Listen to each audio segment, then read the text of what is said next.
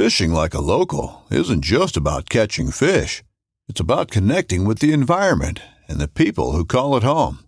It's about hearing the stories and traditions that have been passed down for generations and sharing unforgettable moments with the people you meet along the way. Fishing like a local is having an experience that stays with you forever. And with Fishing Booker, you can experience it too, no matter where you are. Discover your next adventure on Fishing Booker. This upcoming concert season will be all about the boots, and Tecovas is your stop for the best in Western style. Tecovas has seasonal and limited edition offerings this spring and summer, including men's and women's boots, apparel, hats, bags, and more. All Tecovas boots are made by hand in a time-honored tradition with timeless styles that are always on trend. And Tecovas has first wear comfort with little to no break-in period. It's hard to find this level of comfort paired with this level of style. Stop by your local Tecovas store, have a complimentary drink or two, that's WCB style, and shop new styles. The smell of fresh leather and friendly staff are at your service. Many stores even have leather custom branding to make your boots truly personalized. And with regular live music and events, there's no in-store experience like it. If you can't make it into a store, just visit tecovas.com. That's TECOVAS.com. They offer free shipping on all boots, as well as free returns and exchanges, and ship right to your door. Go to tecovas.com and find your new favorite pair of boots today. Another day is here, and you're ready for it. What to wear? Check. Breakfast, lunch, and dinner? Check. Planning for what's next and how to save for it? That's where Bank of America can help. For your financial to-dos, Bank of America has experts ready to help get you closer to your goals. Get started at one of our local financial centers or 24/7 in our mobile banking app. Find a location near you at bankofamerica.com/talktous. What would you like the power to do? Mobile banking requires downloading the app and is only available for select devices. Message and data rates may apply. Bank of America N.A., member FDIC.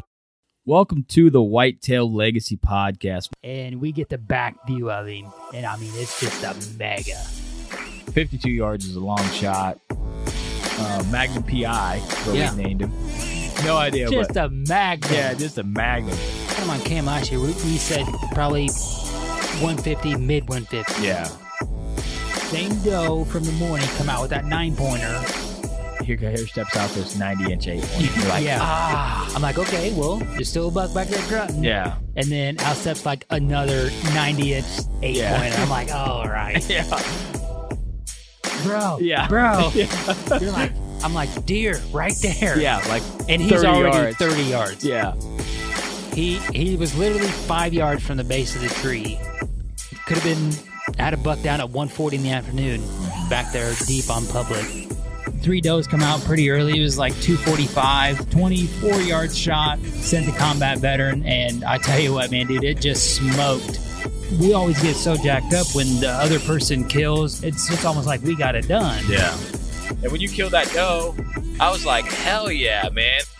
And we come down here to Missouri. I asked Homie one more time, I'm like, is it a good buck? And he goes, yeah, real good, solid buck. I'm like, all right, boom. And the deer just drops. Sure. Super special to me. Whitetail Legacy Podcast, bringing you back to the hunt and leaving a legacy. Baller Rut. All right, welcome to the Whitetail Legacy Podcast, coming in your ear holes. I haven't said that for like 2 episodes. Super depressing. We're coming icicles in your ear holes right now, though. -10 in the video mode. My garage has got to be like 30. The breath is intense out here, but homie, you're looking nice and comfy over there. I am. I'm actually, you know, like them decoration pillows that your wife's gift that nobody ever uses, and they're on the bed. They're like 2 of them take up a king-size bed. It's under my ass right now, and I'm sitting on the floor. Everything's on my kid's PJ Masks table. It's pretty sick. You gotta get your ass a little higher to get the video. Yeah, you gotta get the down shot. Yeah. I don't want to sit around on the couch behind me because then it'd be just a wall right there. So I'm trying to get some depth here. Got to get your arms in there. Yeah. What? We got Mike setting in. Also, he's going to set in for the intro. Then we're going to get right into some shed hunting talk. So, what's up, Mike? What's up, buddy? How you guys doing? Doing good, man. Is this your first Zoom call? Dude, yeah, it is. Besides work, this is my I kind first of like it. fun this is my first fun Zoom call. Like, Yeah. Yeah. I kind of like it. We just started it to get the video content, but it's nice to be able to see you, Yeah. just talking on the phone. It adds It's another way better. element. phone. So, all right, well, let's get into the people that make this possible. Homie, let's start off with, do you have that suicide hotline prevention number? No, I don't, and we're on this call here, so I can't click off. Oh, God. All right. Well, Man. we got to get that jotted down. I but, know I do. I need to get that permanently on this program here. Well, we can definitely do a shout out for Mike down there, man. Huge respect for what you do. You're going to be our active military shout out for this episode. Dude's in the game, hardcore, doing the real shit that he can't even talk about. So huge respect to you, man. I appreciate it, guys. Yeah. All right. Do you have Last Breath? Yeah, this week for Last Breath, they are going to be launching a new series on their YouTube channel. It is going to be called Shed Kings. And this YouTube series is going to be going over some really big antlers that people have picked up. And not only are they going to go into the story about the history of the deer, but they're also going to go into like the location, any history they had with the deer. So they're going to be able to go in depth of how and why they luckily come across that shed. So it's going to be a super cool series that they're going to put together here, and it's going to run for quite a while. So be looking for that. I think the first episode is going to drop tomorrow, Thursday night at 7 on their YouTube channel. So if you're not doing anything, be sure to check that out. Yeah, they just released the podcast, kind of the first guy. I think that's the first episode is potentially Matt. So we'll see, but definitely a good episode. Sheds is what's on everybody's mind right now. So that's why we're doing a shed episode. And we wanted to get Mike on. He said it's been 2 years since we podcasted. Hell, it doesn't seem like it's been that long, but cool to be able to chit chat. We talked on the phone a couple times, but it's cool to be able to get back together and record. So I'm going to hit Exodus. This week's trail cam tip of the week. I'm going to do something crazy this year, and I'm going to run a trail cam for turkeys. So, that field back there where we should have had the reaper, but didn't have. Yeah. I'm going to run a mobile back there in that corner and see when if those birds are flying down in that field every morning, or if that was just a fluke, because we didn't hear them there the first 2 or 3 days. So I don't know if it was just the wind. I mean, that's pretty far away from where we're hunting. So I don't know if it was just the wind wasn't blowing or they weren't vocal, but it'd be cool to have a mobile out there to be able to like, okay, they are flying down. And I've never used a trail cam for anything turkey related. So be nice. I can drive all the way out there and just stake the sucker down and run a mobile and be like, okay, there's no turkeys out here. So we know. Yeah. Have you ever done that, Mike? Yeah, I have, man. We did it. Me and my buddy did it last year, and it might be a little bit more frustrating than deer hunting with mobile cameras, man. I'll tell you that. Yeah, it's frustrating. You'll find out. It's frustrating. Yeah. Well, I'm hoping there shouldn't be anything planted in there. I mean, nothing up, sprouted. So I'm gonna put that sucker right in the field, and hopefully I don't get 78,000 blanks. But we'll see. If you're putting it out, there's a good chance it's going to be 78 million blanks, bro. Yeah, and then and then the freaking tractor disc could probably take it out or something. Yeah. That's going to happen. Just put it on a bush, man. You guys will be There you go. Yeah, It's yeah. problem solved. Bush cam for turkeys. Get a double beard out there. Yeah, I'm going buddy. to put it up super high and try to get pictures of them roosting. Absolutely. That's what I'm going to do. I'm going to take the Get you mobile about setup 6 out, lone wolves. get up there, hang a cam, be Yeah. set. Get you about 6 lone wolf steps and get up there, man. And Yeah. Know Good to go. exactly when they're there. Be like, oh, they're roosted here. We're ready to go. That's the next level tip right there. Whatever it Just get out takes. Whatever it Yeah. takes. All right. Speaking of next level deer supplements, they're going to be at the Iowa Deer Classic. They're going to take the drive down. They're going to have a booth set up. So if you're in Illinois and Iowa and you want to meet the guys or look at the product that we've been talking about, here's your chance to be a lot closer and actually get your hands on the product and see what it's about. And we are also going to be there Saturday, March 6th, hanging out with them guys at the booth. So if you're listening to this and you're from mine, you want to come by and say hi, we'll be there, and we'll be hanging out with them guys. Like we say all the time, we've known those guys forever, but we've never met them. At least we've met Mike once, you know what I mean? And we've never met them, and we've talked to him for two and a half years, and I feel like I know him really good, but never met the guy. So I'm excited to go up there and actually meet Nate and Scott and stay in their Airbnb and show them how Illinois guys, get down. Mike knows what's up with that. Yeah, Mike knows a little bit about that. Last time we were with Mike, we almost got shot and stabbed. You know, I was going to prevent that. It's all good.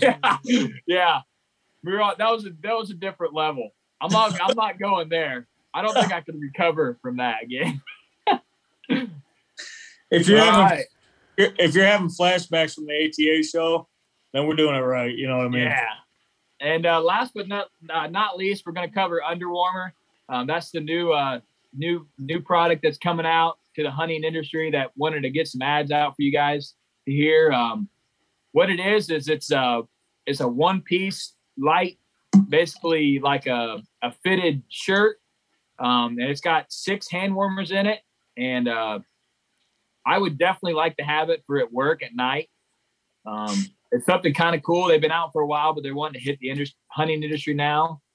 It's good for 12 hours. You can seal it back up, and they're pretty reasonable. So if a guy had a really late season hunt that he wanted to set all day and try to get on a buck on a food source or something, it would definitely be worth it in my mind.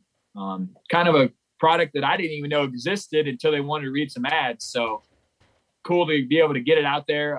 You can check that out at underwarmer.com. All right, you guys ready to rip? Let's do it. All right. Well, we got Mike on, as you guys see. He runs Harvest Time. We'll talk about that a little bit at the end, but we're gonna do a shed hunting topic today. I got some questions wrote down. A lot of it's kind of for my information, really stuff that I took notes on.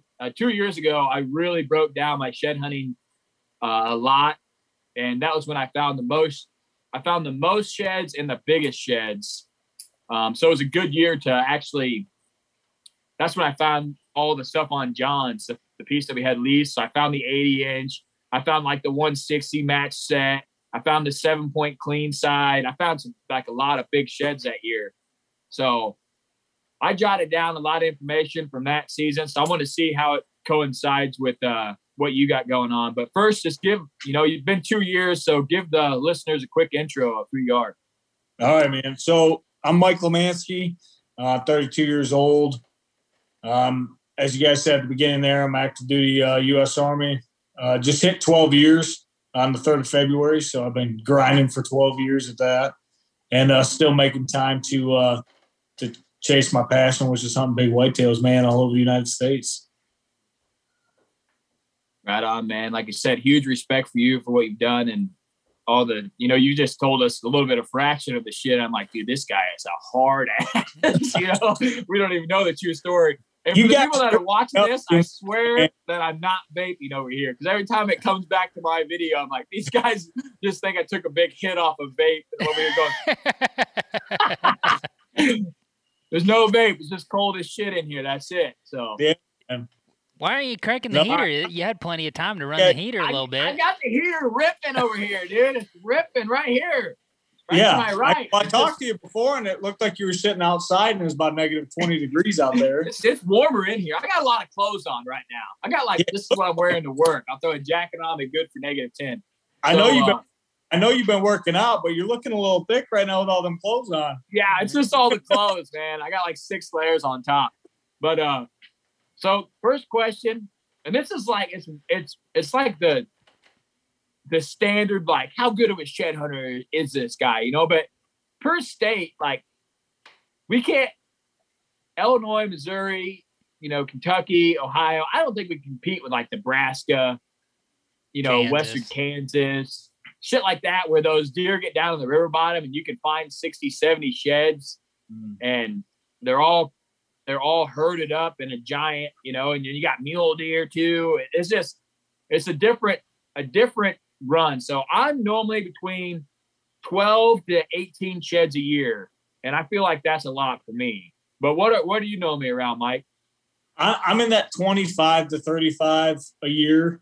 You know, as you guys have seen, as I told you in the past, man, you know, like shed hunting for me is it's a family activity that we do. So it's me, my wife, my 2 kids, and my dog. We get out there and we, you know, get online. We walk through timber, walk through fields, and you know, find as many as we can. And then, you know, we do a lot of spotting from the road. We did that all day today. It came up unsuccessful, but we got, you know, 6 inches of snow yesterday. But yeah, man, so 25, 35. I think 36 is the most I've ever found in a year.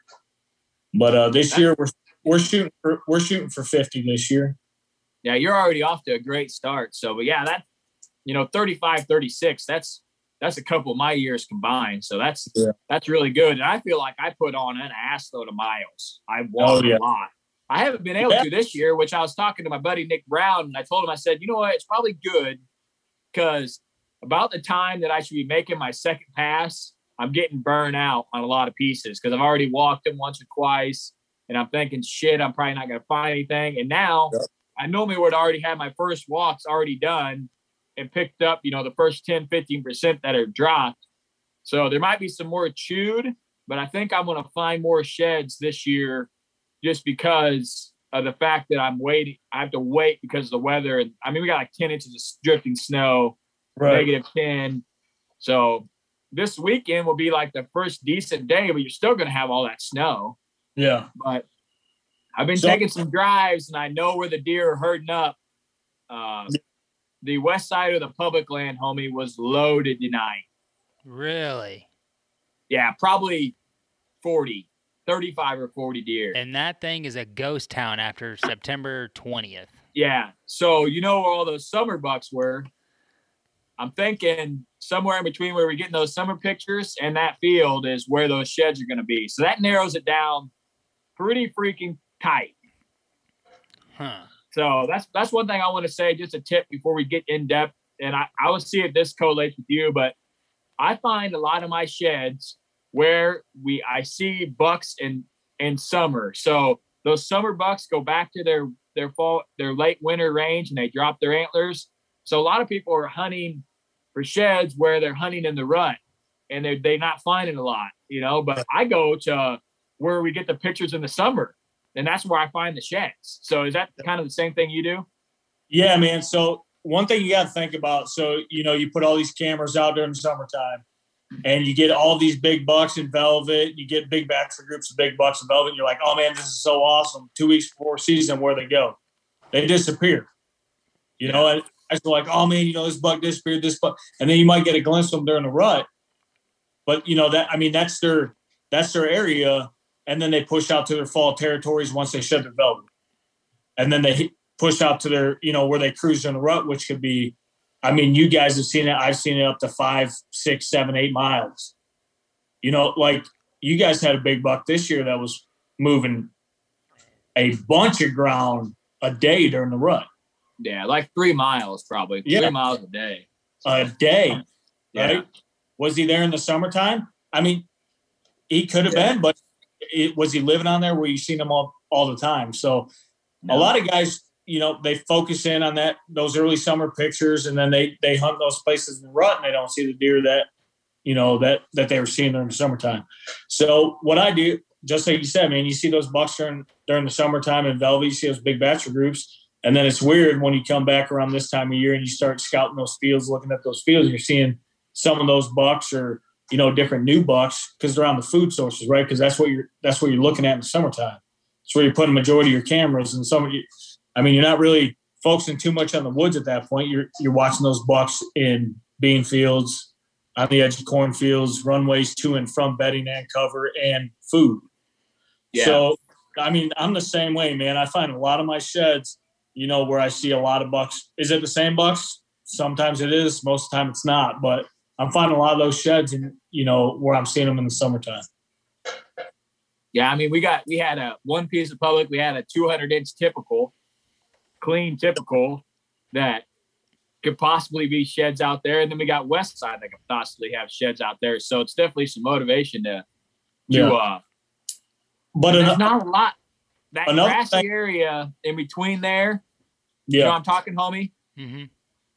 So, you know, where we had the high camera way up high from those beans right there. Yeah. Right on the ridge. To where we were getting the pictures. In between there, that's only like 300 to 400 yards. Right. And so it's when you get the back angle, when you're coming out from where we can hunt and you look up to the north there, that's when I think you really get a good perspective of how short that actually is. Because when you look at it on a map, you're like, holy shit, like they're going from here to here to here.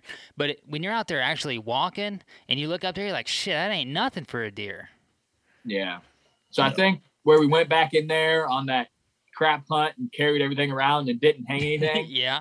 We need to hit that pretty hard for sheds and then work north up towards that field.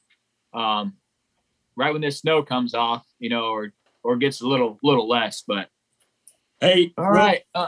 Thing you need to take into account is, you know, you get a lot of those bucks in the summertime on camera, and then maybe, like I said, maybe you'll get a couple of them during the rut or during once season comes in. But as a big buck grows older, his core area shrinks.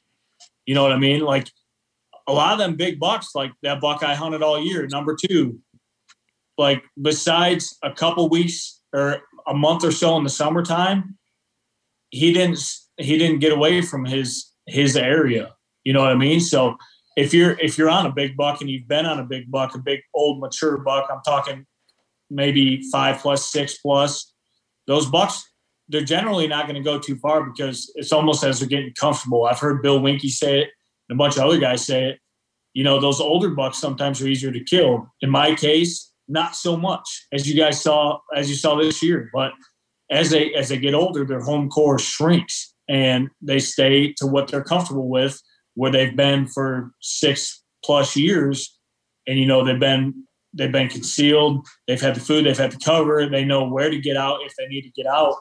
And, you know, they tend to stay in those areas. So I'll be heading up to my farm in Illinois here and hopefully next 3-4 weeks, depending on what you guys tell me intel-wise on the snow drifts and stuff like that. But just to see if that's true, because every time I've got that deer's picture or seen him, he's been within, I'll say 200 yards of where I think he's living.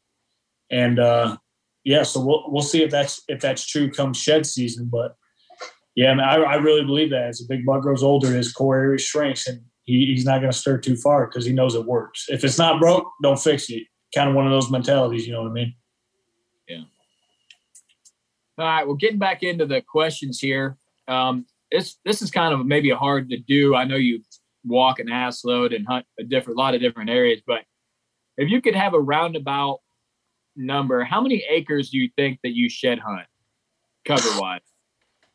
Well, I shed hunt a lot of private, and, you know, when I get that early season itch, like the past month, you know, if you got an itch, you got to scratch it. So you got to get out and try to put some miles on, see if you got any early droppers, but that's always usually done on public land. So we'll say private between 800 and 1,000 acres that I walk strictly looking for sheds and that I hunt as well. But public, man, there's really no telling, because if I see a patch of green on a map and it's public land this time of year, I'm probably going to walk it. Probably just see what's around, see if I can find a bonus shed or two of a place I haven't been, or, you know, maybe looking for that next fall, because this is my favorite time to scout is right now. So yeah, that's something I feel like a lot of people leave out too. They're out there shed hunting, but I mean, I just don't like to go when there's snow on the ground, because you just can't see. You can't see the scrapes. You can't see the heavy trails from the fall, because you're not looking for shit right now. You're looking for old signs. So that's my favorite time to scout too, is when you get, you know, there's no snow. You go out there, you're like, shit, here's a bunch of rubs. Here's some scrapes. You know, here's some trails connecting. You kind of put the pieces together. And then another thing I like to do that time of year, when you're shed hunting, if you're covering an ass load of ground, mark those stands where those guys are hunting. Yeah. Mark those stand locations. Be like, okay, whether you mark it on a map or you mark it on your phone or what in your head, just be like, okay, there's a stand set over here. You're supposed to take down your stands in Illinois. Yeah. we don't have any stands up to be packing anything, but I would say 75% of people leave their stands up all year round. That's too much. Publix around here. It's too much work. Take them down, Yeah. put them back. So the kind of caveat what you just said was this time of year, yeah, it's definitely hard to see those fall, movement areas where deer are moving from bed and cover, food, whatever. I mean, you guys know, just like I know, the rut, I mean, it's so sporadic. You can't – a lot of guys hate hunting the rut because of that.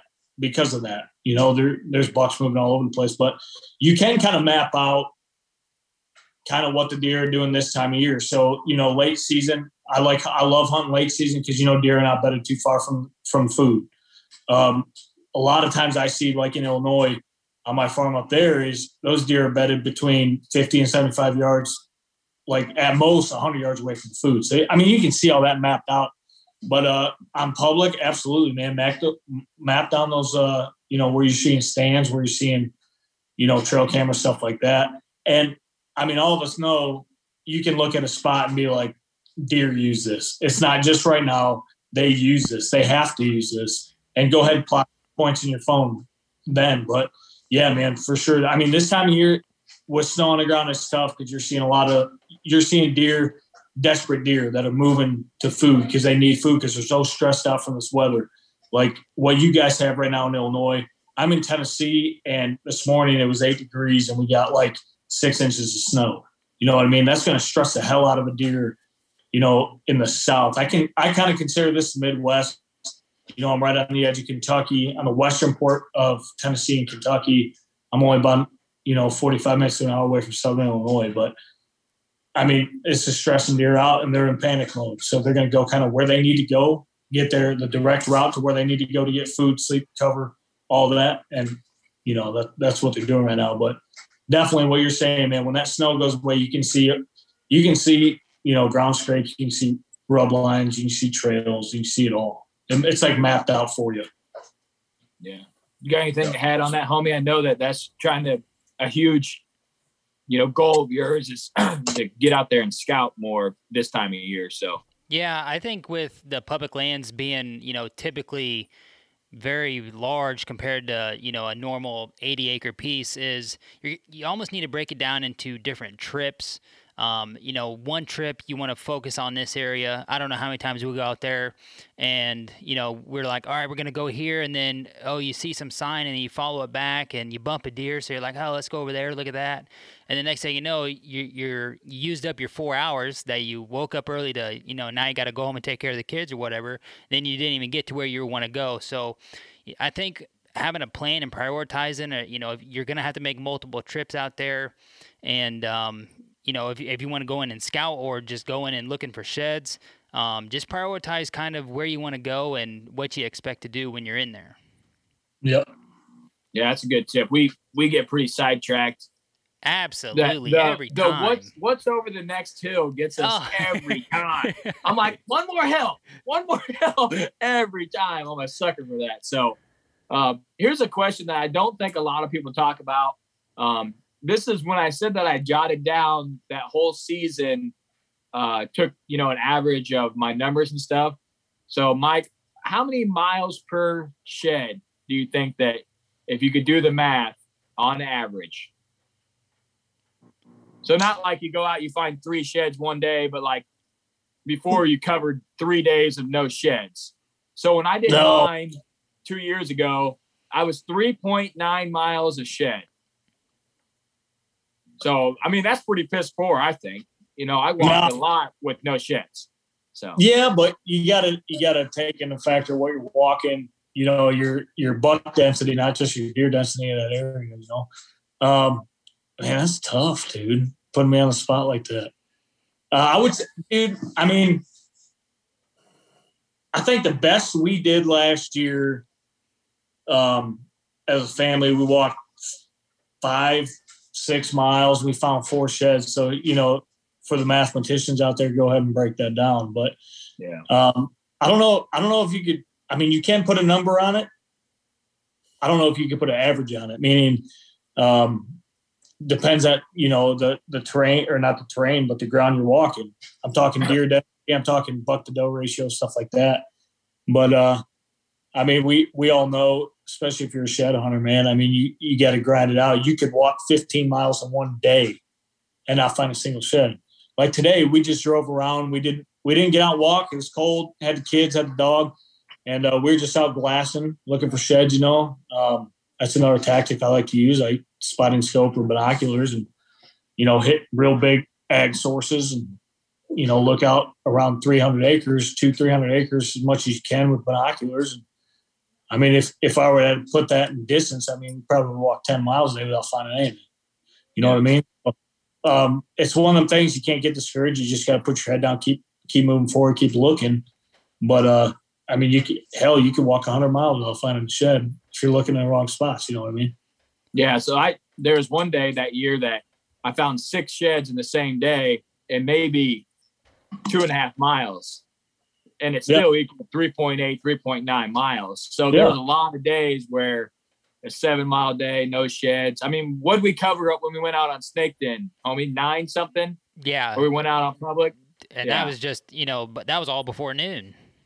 Yeah, and no sheds. So you got a 10-mile day there, no sheds. Right. So I averaged it out, just how many miles I walked, how many sheds I found, and it was like 3.9 miles. So I just wanted to put that out there. I feel like a lot of people go out, they walk a couple miles, they get discouraged, but literally the next 100 yards could have a match set, and then you could hit a bedding area where there's 2 or 3 singles. I mean, there's no right, like, it's not like a bedding, like I'm going to go to my bedding and drop these. So they just drop them. They don't have a choice. They're just like, oh shit, it fell off. So you can have tactics, but shit can change in a second.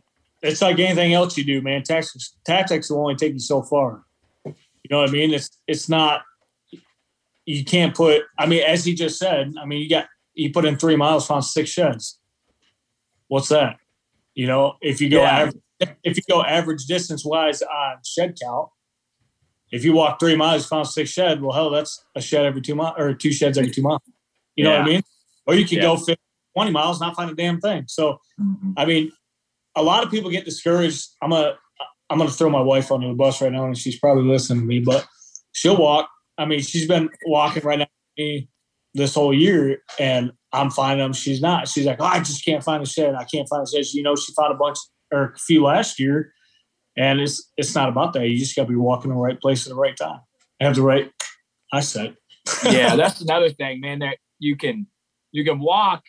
And I probably walk past sheds every year, but you got to pick something that you're looking for. And I always look for curve and color. Dude. If I see something off color, I'm like, okay, I got to check that out. If I'm glassing and I see something with a weird curve, I'm like, probably a stick, but I need to get 100 yards closer and check it. But I'm always looking for color and curve. That's my 2 things. And a lot of people, they got different ideas. They're looking for tines, or they're looking for like the white tips. I'm just like, there's not a lot of things that are light brown in the timber during this time of year, so a lot of people get tunnel vision on color. Well, if you got a deer that, feeds in open food sources all the time, you got a deer that lives in a cedar thicket, their antlers are going to be different color. Yeah. They're always going to be a different color. This is what I look for right here. You see that weird curve right there? Yeah, that's what I look for. I mean, if his tines are sticking straight up and it's a no doubter, then there you go. But I look for that curve in the main beam. Now, a lot of bucks don't have main beams. I drop their antlers. I got that. Then I just got to get a little closer. But color kind of throws people off, whether it's sunny or it's overcast. Because on a sunny day, a white antler is going to be freaking bright and probably pretty hard to see because of the way the sun's contrasting on the leaves. You know what I mean? And then, in the dark areas, it might be hard to find a dark antler. So you got to find out what works for you. I know a lot of people take a shed out there, an old shed with them. They throw it out, and look at it, just kind of key their eyes in on what they're looking for. I mean, I've done that before. I don't do that anymore, but I do that a lot. If I find one and I'm carrying it around, I'll check it out. Yeah. Look at it. If I'm like in ag and I'm switching to grass, I'll check it out just to get kind of a reference. But I like cloudy days. Personally, I feel like I can see better in the timber. cloudy, kind of wet days, seems like the antlers kind of have like almost a glisten with the water on them. They pop. I found a lot of them when they're kind of wet like that. Right. So. Yeah, they pop. And then another thing, like how you said, you're looking for the white on the pedicle of the antler. When it's wet like that, that turns into like a yellow color. Even if it has blood. I found one the other day, the night after an ice storm, and there was blood on the pedicle, but it was yellow. The blood was kind of fainted. But if you were looking for that white, you would have saw it.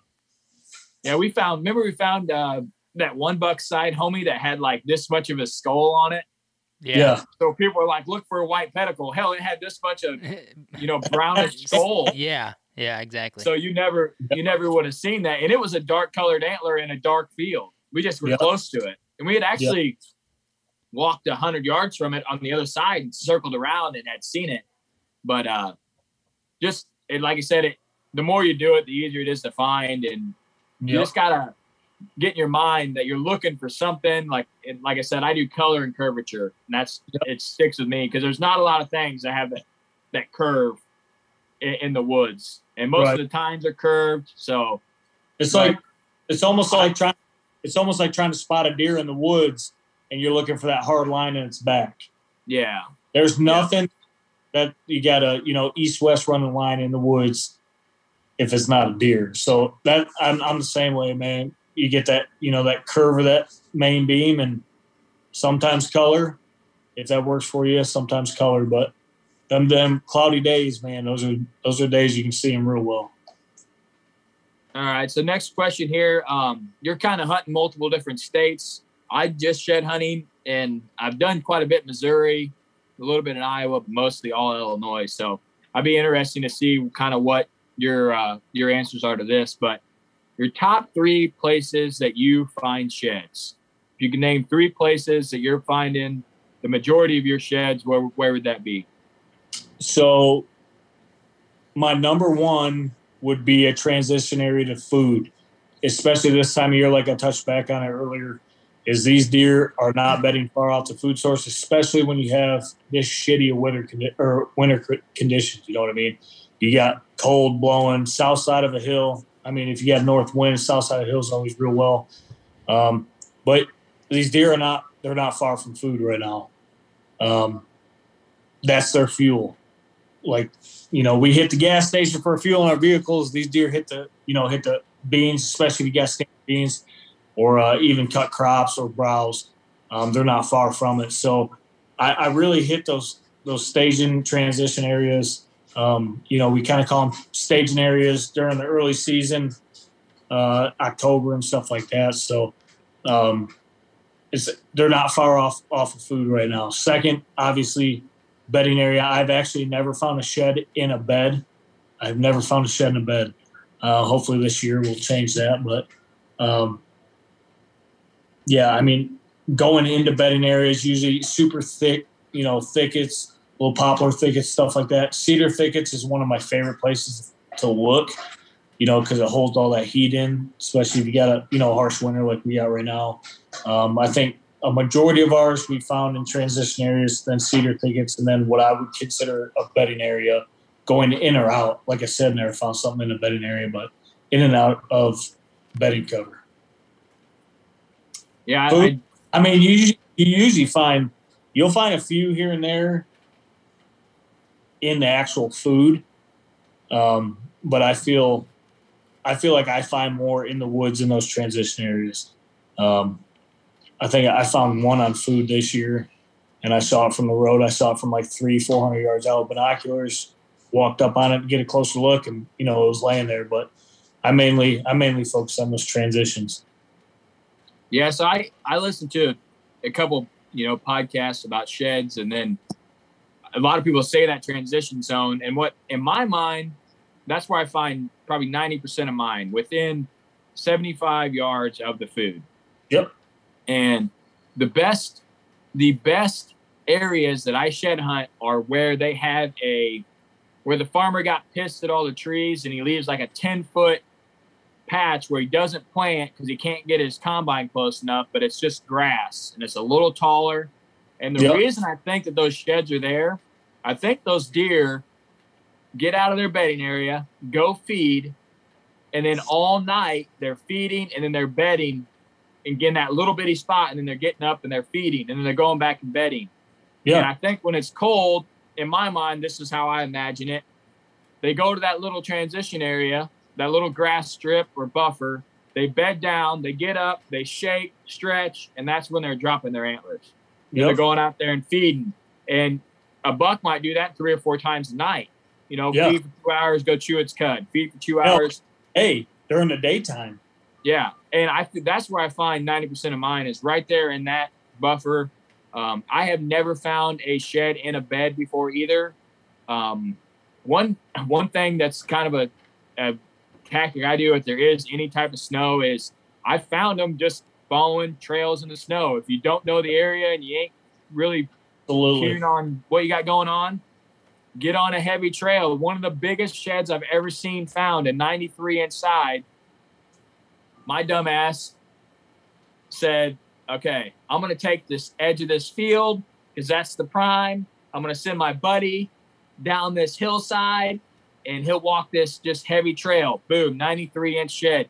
He yells at the bottom of the hill, I found a giant. I'm sprinting down the hill, you know, and Jared Brody's down there holding a 9-point side, 93 inches. And my dumb ass was like, yeah, you go there, I'll go here. Because I'm thinking I got the money up here.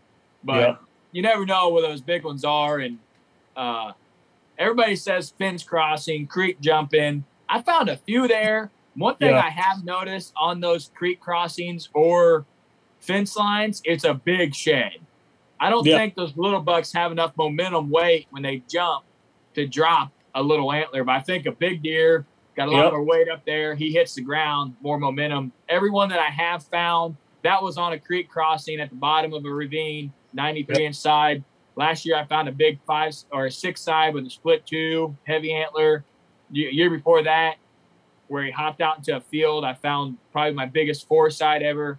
So if they're a big antler, I feel like you got a chance on those fence crossings, but I've never found a little antler on a fence crossing.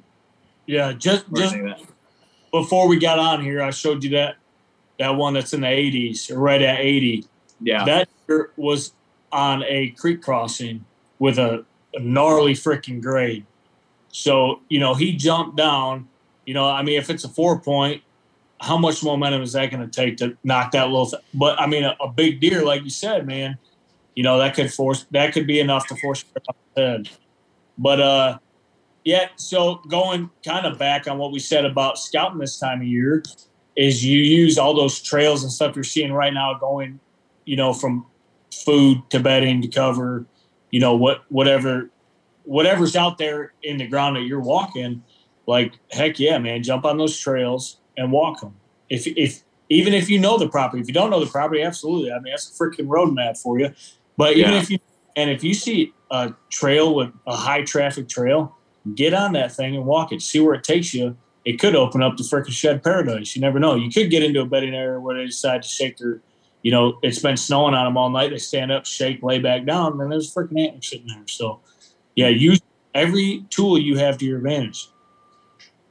All right, we'll kind of finish up on this, and then we'll get into, you know, where people can find you. But what you hunt public and private, and I got kind of some tactics I use on different, you know, if I'm going each one. But what's a couple differences that you've found from hunting, you know, public land from private land for sheds?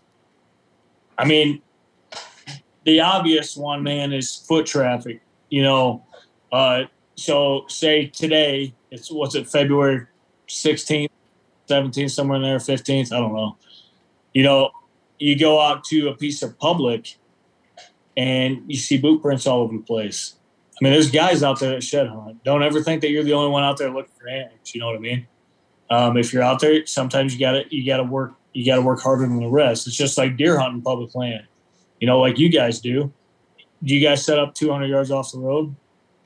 Absolutely not. But that one guy that's like, oh, I'm going to go out and shed hunt today and see, you know, what I can find. And that dude moseys around that 200 yard from the road line up and down. Okay, well, is that where a big deer? You got to be where the big deer want to be, not where you think they're going to be or think they are. you got to find them. You got to put in work. It's like anything else in this life. You got to put in the hard work to get the reward. Nothing comes easy. If it comes easy, well, you need to try something else because it's not reality. You know what I mean? So Yeah, you got, and like public ground, I do a lot of glassing. I see where the traffic areas are. Like today, that's what we did. We drove around some public today, and I was seeing where there's a lot of foot traffic. These deer moving in and out of, same thing, coming out to food. And, I mark those down on my phone, and, we'll visit them here shortly. But, in these kind of weather conditions, I mean, it's still snowing right now, so I'm not going to go out there and bump around. But you got to think about the guys that were out there before you. Were they hitting those bedding areas that you saw in the fall time? If they are, I mean, you listen to Cody DeQuesto, that's him and his dad's main thing. They go in, they push big bucks out of their bedding areas, and they set up in their bedding areas. Well, this time of year, after on public land, if they've been pressured that hard, are they going to come back? You don't know. So that's just, you got a game plan for stuff after that. Where are they going to go from here? Where's the next thickest place or the next food that they're going to go seek out? Where are they going to go from here? And like we talked about, if there's snow on the ground right now, you can kind of map that stuff out, get on those trails and walk. And not only are you looking for sheds, as you're looking at new ground, you're seeing a whole different aspect of the ground that you've already hunted. So maybe you didn't push as far in the fall or in the summer last year when you're hunting this public land. So, I mean, it's kind of a win-win. Are you putting on a lot of miles? Hell yeah, you are. You are moving your ass off. But, I mean, that's just one thing. I might take it a little harder than other people, meaning I might just push a little farther. I don't really settle. If I'm out there walking that many miles, I'm not going to settle for nothing. So I'm going to figure out something about that ground. But, yeah, man, so just push as hard as you can. Get maybe where you haven't seen before, because it works as a dual purpose. You're shed hunting and you're scouting, seeing what's on the other side for the next year. Private land's a lot different, man. You kind of have an idea. But if you have a giant chunk of land, like our farm in Illinois is huge. And have I seen all of it? No, because what do you do in Illinois? You don't penetrate the woods more than 200 yards on private land from a food source. That's like you're setting yourself up for failure. How you going to get in? How you going to get out? You know what I mean? Those deer in the Midwest, they bed right off the food sources all the time. Now, late season, they're bedding even closer. So this gives you an opportunity to walk around, see the ground that you're hunting from a different perspective without thinking about, if I go in here now, am I going to mess up tomorrow morning's hunt? Am I going to mess up this evening's hunt? You know what I mean? So it works as a dual purpose, man. You get intel on spots you've never been before and your shed hunt. But I just try mainly private ground. I try to just this time of year learn as much as I can. I'm going to hit the known bedding areas. I'm going to hit the main, travel corridors. And then I'm going to expand my search a little bit. But public land, man, I mean, it's tough. You just got to be where, deer, like you said earlier, deer going to drop their antlers where they want to drop their antlers. It's not going to be like, well, he thinks I'm going to drop my antler here. I'm going to drop that son of a bitch right here. That's where it's not like that. I wish it was, because I'd be like in the 80s right now. But you just, if deer are pressured, especially public land deer, their only sense to pressure is move, get out of there. It's like, it's like if you're living in a bad part of town, you don't want your kids growing up in that area. What are you going to do? You're not going to keep them there. You're going to move them, get the hell out of there, and go somewhere else, find somewhere else to go. So you just got to expand your search, be deliberate, Well, a couple tips I'm going to add to that. I do believe that, you got to work a little harder out there, just like hunting them. But I'm going to regret saying this probably, but I think it'd be very valuable to people that are hunting public land.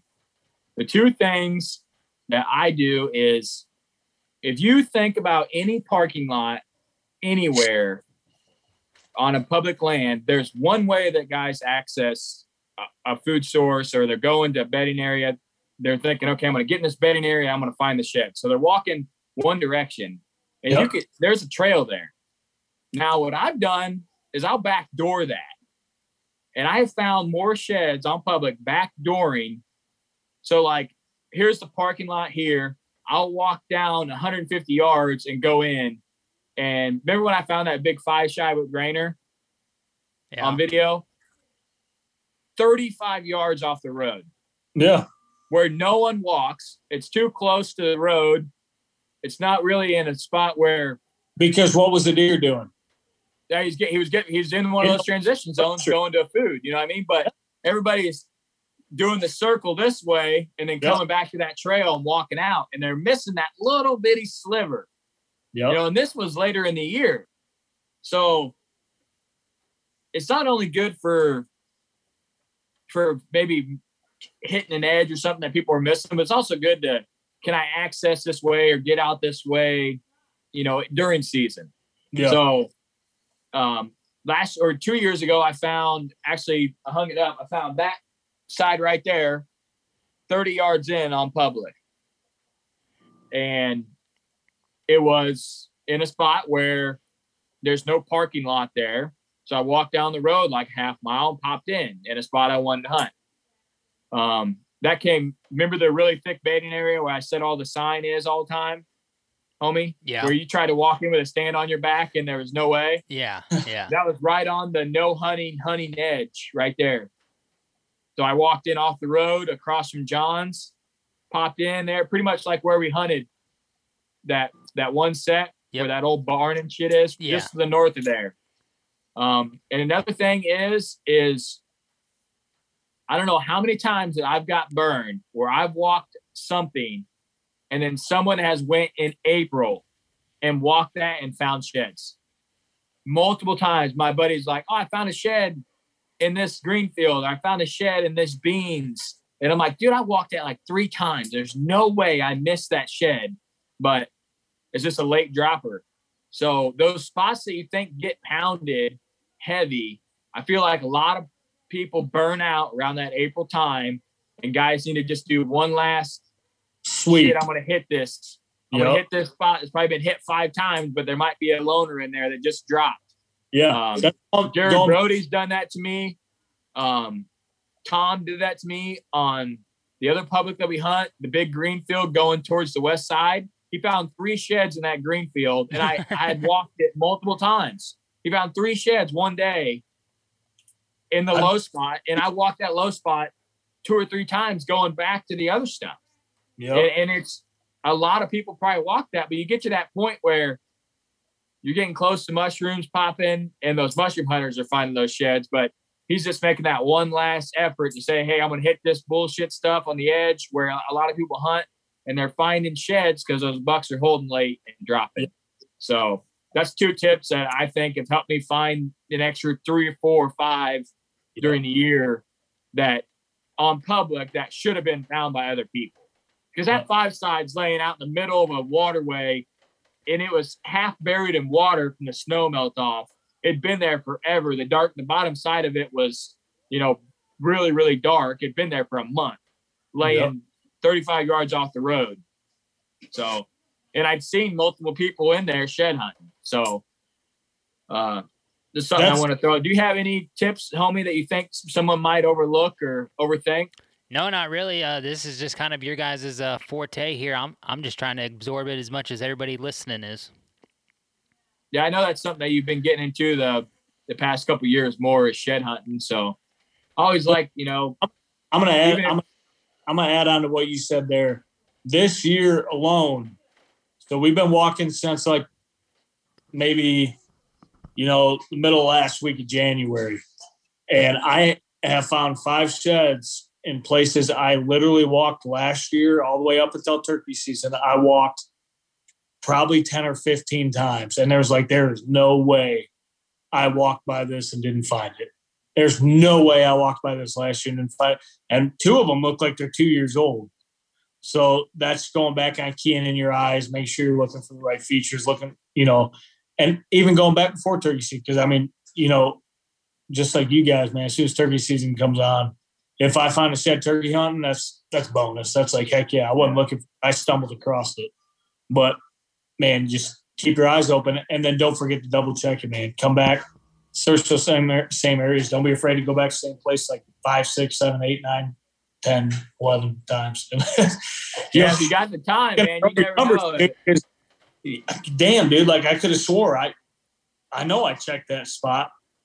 And then I came back this year, and there it is, just freaking laying there. Different angle, or sunlight's different or something. I've done that multiple times. I found one that was half chewed that its squirrel had drug into a brush pile. Yeah, and that's like I walked past that thing all hunting season for 3 years, all shed season, and then 1 year I'm like, what the hell?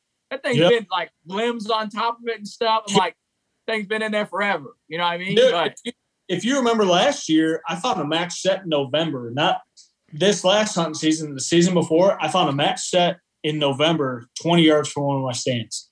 Max set it had one bite mark in it. Dang. Just laying. You got some nice squirrels down there. Dude, squirrels around here don't play. Yeah, they do not play. Yeah, right. Look at this. People think that a big shed can't get all the way chewed. Look at that. That's a big shed. You want me to go grab Tiny's side I found in October? Yeah, we'll go ahead and show. You got that one set you just found. Yeah. So I'll go ahead and show that set, and then me and homie wrap it up, and you can show that Tiny set at the end. Yeah, so I'm going to give a little story about this. So I've been watching these.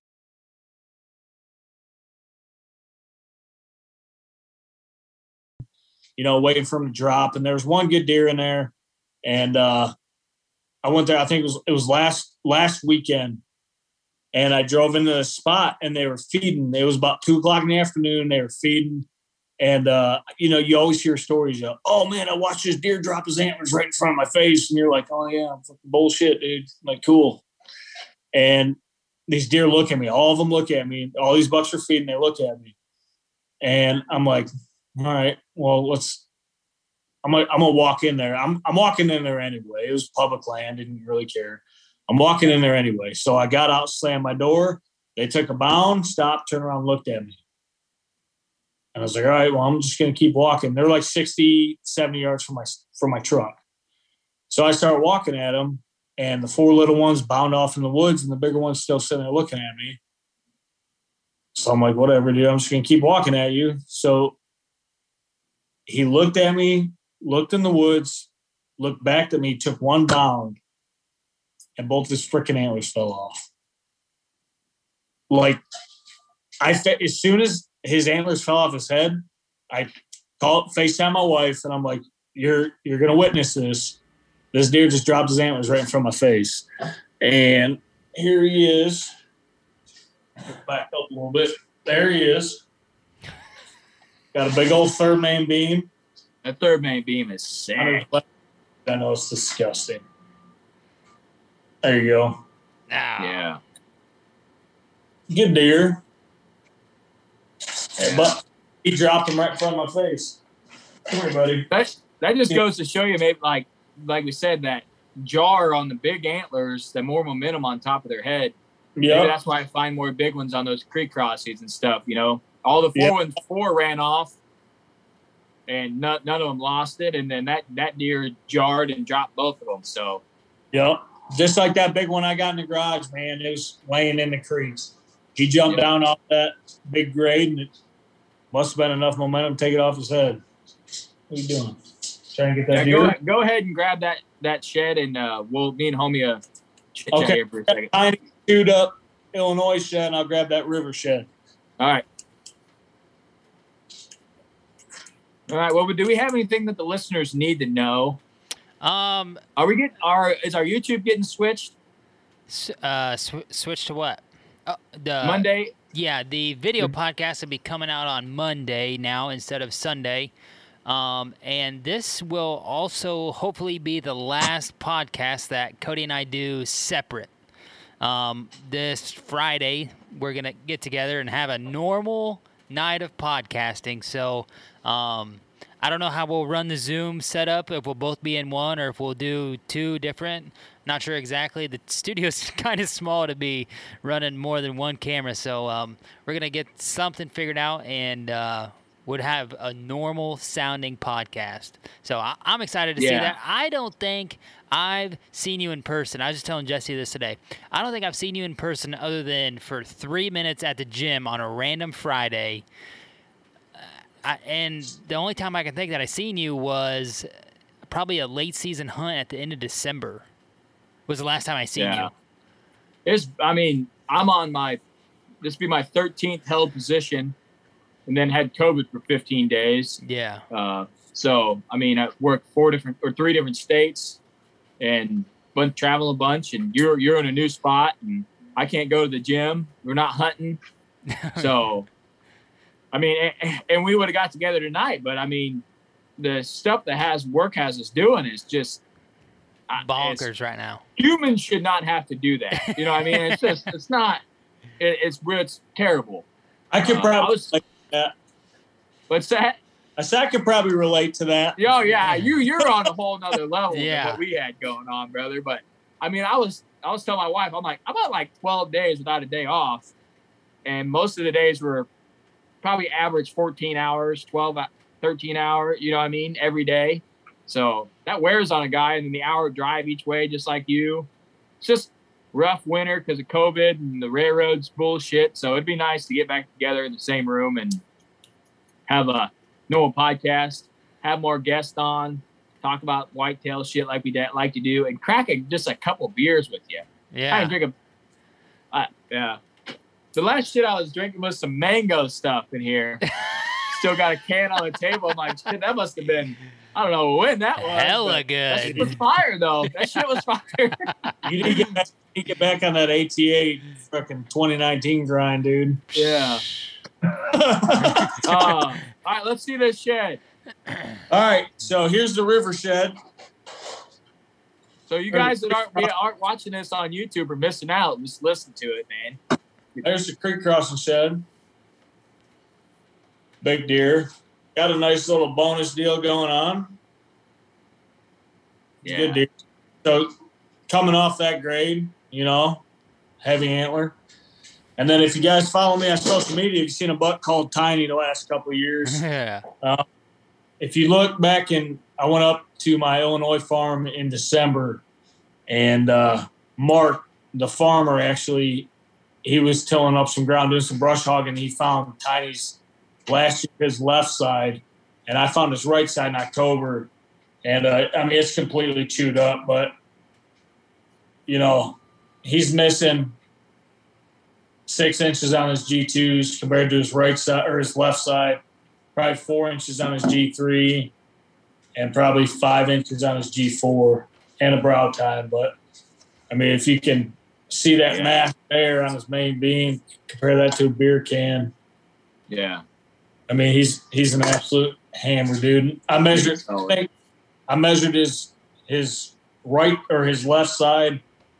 I want to say it was 93 inches, 93 and a half. And that'd be the shed in the cover art for this video or the podcast, correct? Yeah. Yep. That's his left side from this year or from last year.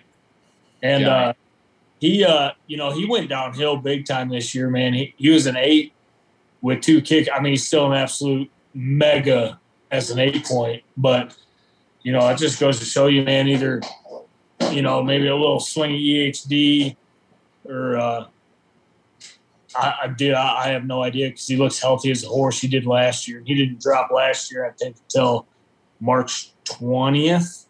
I think we got a picture of him on the 20th of March last year, both sides. 21st, he dropped. It was within those 5 days, man. And I don't know, man. He's old. We usually get a lot of his pictures after January all the way up until he drops, and we haven't had a single picture of him since November. So maybe when I go up there and here in about 2-3 weeks, either find him dead, find an antler, or just get a little bit of closure to a deer like that. So we'll see, man. But yeah. You need to slide through when you come up here. You're only like 2 hours from us, man. Yeah, I talked to Garrett the other day. I was driving up, doing a all-nighter, driving up to go duck hunting. And I talked to him, and he said him and Grant are talking about, maybe coming down or us meeting up with that, man. We all need to meet up I'm gonna bring the whole family up, the dog. We're gonna do like a 3-4 day shed hunt. But you guys know I'm always up for a banger evening. So come out, dude. We have to, man, because you guys know, the listeners, they might not, but I'm not gonna be hunting. I wasn't gonna be hunting turkey season. I was gonna be gone for the next year and a half, and my date got pushed to June, so I'll be here through turkey season, but I won't be hunting next year probably at all, which is, I can't even. I mean, I've deployed a bunch of times, and had that, and I mean it was rough then, but now I'm hanging out with you guys, meeting everybody else, and we've been pretty good buddies, staying in contact the last 2-3 years, and I mean it's killing me right now, so I got to figure out how I'm gonna deal with that, but. See you guys hang out, have families out, maybe have fire, a couple old bush lattes or some bud heads, I mean, but yeah, dude, it's gonna suck. It's gonna be brutal. I'm gonna be dependent on you guys to be sending me pictures and stuff. So no more trail cam pictures from me. You got to send them over because I'm gonna need to see what whitetail looks like. Yeah. Well, like I said, huge respect for you, man. I couldn't imagine. Deploying away from your family and away from your passion of hunting, and you're doing it for guys like us over here that just have the freedom to record a podcast and go hunting whenever you can. So I know we say it a lot on this podcast, and it's deep when we say it. We just have respect for it. It's something that we didn't do, and something that you're still doing for us. So 12 huge years. respect to you and what you got going, man. But just so people can find you, follow you on Instagram, and follow your video content, where can they find you at? Harvest Time Outdoors TV on YouTube. You type in Harvest Time, you type in Mike Lemansky, and it should come up. And then on Instagram, either Mike Lemansky or Harvest Time Outdoors. I come up for both, but like I've always said it, man, I'm doing a job. You guys are doing a job. That's the way I look at it. I don't think of it as, as people put it on a pedestal or whatever they do. It's a job at the end of the day. It's how I support my family and my hobbies, and my lifestyle of hunting and traveling. I mean, I probably do a little bit outside my means, and, I got a good family, a good wife that supports it. And, we've been together for 17 years now, and married for almost 14. And, it's the American dream. You know what I mean? You just get out there and do what you love to do and support your family while you're doing that. That's all that matters. So, I appreciate it when you guys say, thanks for your service. I hear that a good bit. And, I appreciate all the support, but at the end of the day, in my eyes, dude, I'm doing a job just like every other good American. Maybe not, I'm not going to get political, but, you're doing a way better job than I am. I'll tell you that right now. Yeah, the shit I'm doing is helping someone get their freaking Amazon purchase on time. But the shit you're doing is another level. So no, if you're helping someone, you're helping someone. That's the same thing I do. I appreciate it, boys. Thank you so much for having me on again. We'll do it soon. This is something I want to throw on. Me and homie are kind of on like a wavelength that's a little different right now for like our lives and shit, and it's hard to explain to people. But one thing I want to add, every podcast, we say do the right thing, but I want to try to get like a life lesson or a saying from each guest that we could kind of put together at the end of the year. So if you could tell the listeners and the viewers one thing that might better them or give them, something to look forward to in life, what do you think? I'm putting you on the spot, but I wanted to put you on the spot because you would have had a hell of a time to think about it. It would have been glorious. And it's supposed to be raw and real. So I'm going to throw this on every listener. Homie, you got to help me remember. But what do you think, man? All right. I'm going to give you a couple so you can write them down. If you're a family guy, if you got family, if you got a wife and kids dependent on you, or even a girlfriend, or, have your priorities straight. Make sure everything's, you guys are both on the same sheet of music when it comes to your lifestyles, your hobbies, and support each other as best you can. Your support you get support from other people. It means one thing. You get support from your loved ones, significant other, your wife, your spouse, whatever it is. That's on a whole different level, man. So if you are extremely passionate about something like I am for whitetails, my wife hunts too, but she is always the one to be there, you know, when I'm going to this state or I'm going on this hunt, and she's encouraging me. Backlash, along with the passion on either side, that's a recipe for disaster. So make sure you're clear there. Priorities, man. If you're a single guy, get out there, do it as hard as you can, as long as you can. Just get after it. Do everything you freaking can. If you have kids, involve your kids, because who comes after you are gone? It's your kids. It's nobody else. Teach them the ways. All right. Don't hog, especially in the hunting, fishing lifestyle, don't hog that stuff to yourself, dude. There's nothing for you. Do it as when you're a kid, when you're growing up, but remember how it was passed on to you. Pass it on to your kids. Like my son and my daughter were out here cleaning ducks with me yesterday for an hour and a half. I touched 2 ducks and I had 9 ducks with me. You know what I mean? Pass that on to your kids. Do not leave them out. If you have an opportunity to take somebody else's kids, if you're a single guy, you have an opportunity to take a kid hunting, fishing, your friend, your nephew, your niece, whatever it is, get them out in the woods. Don't be selfish. Don't think about yourself. Get them out, pass on that tradition. Just remember your roots, man.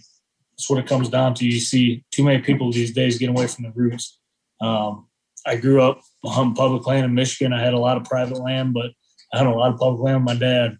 And as you guys saw, you watched, the video I put out last week. What was the giant part of that video? That was my dad giving back. Your dad's such a badass dude. So awesome. I'm glad we got to meet him. Yeah. He's awesome. He's a stud, man. But guess where all my roots came from in the hunting and archery industry. And, that lifestyle, it came from my dad. So what am I going to do if I end the road right here? That name and that passion is going to die. So pass it on, man. Just pass it on. All right, man. I like that a lot. That's something I wanted to add.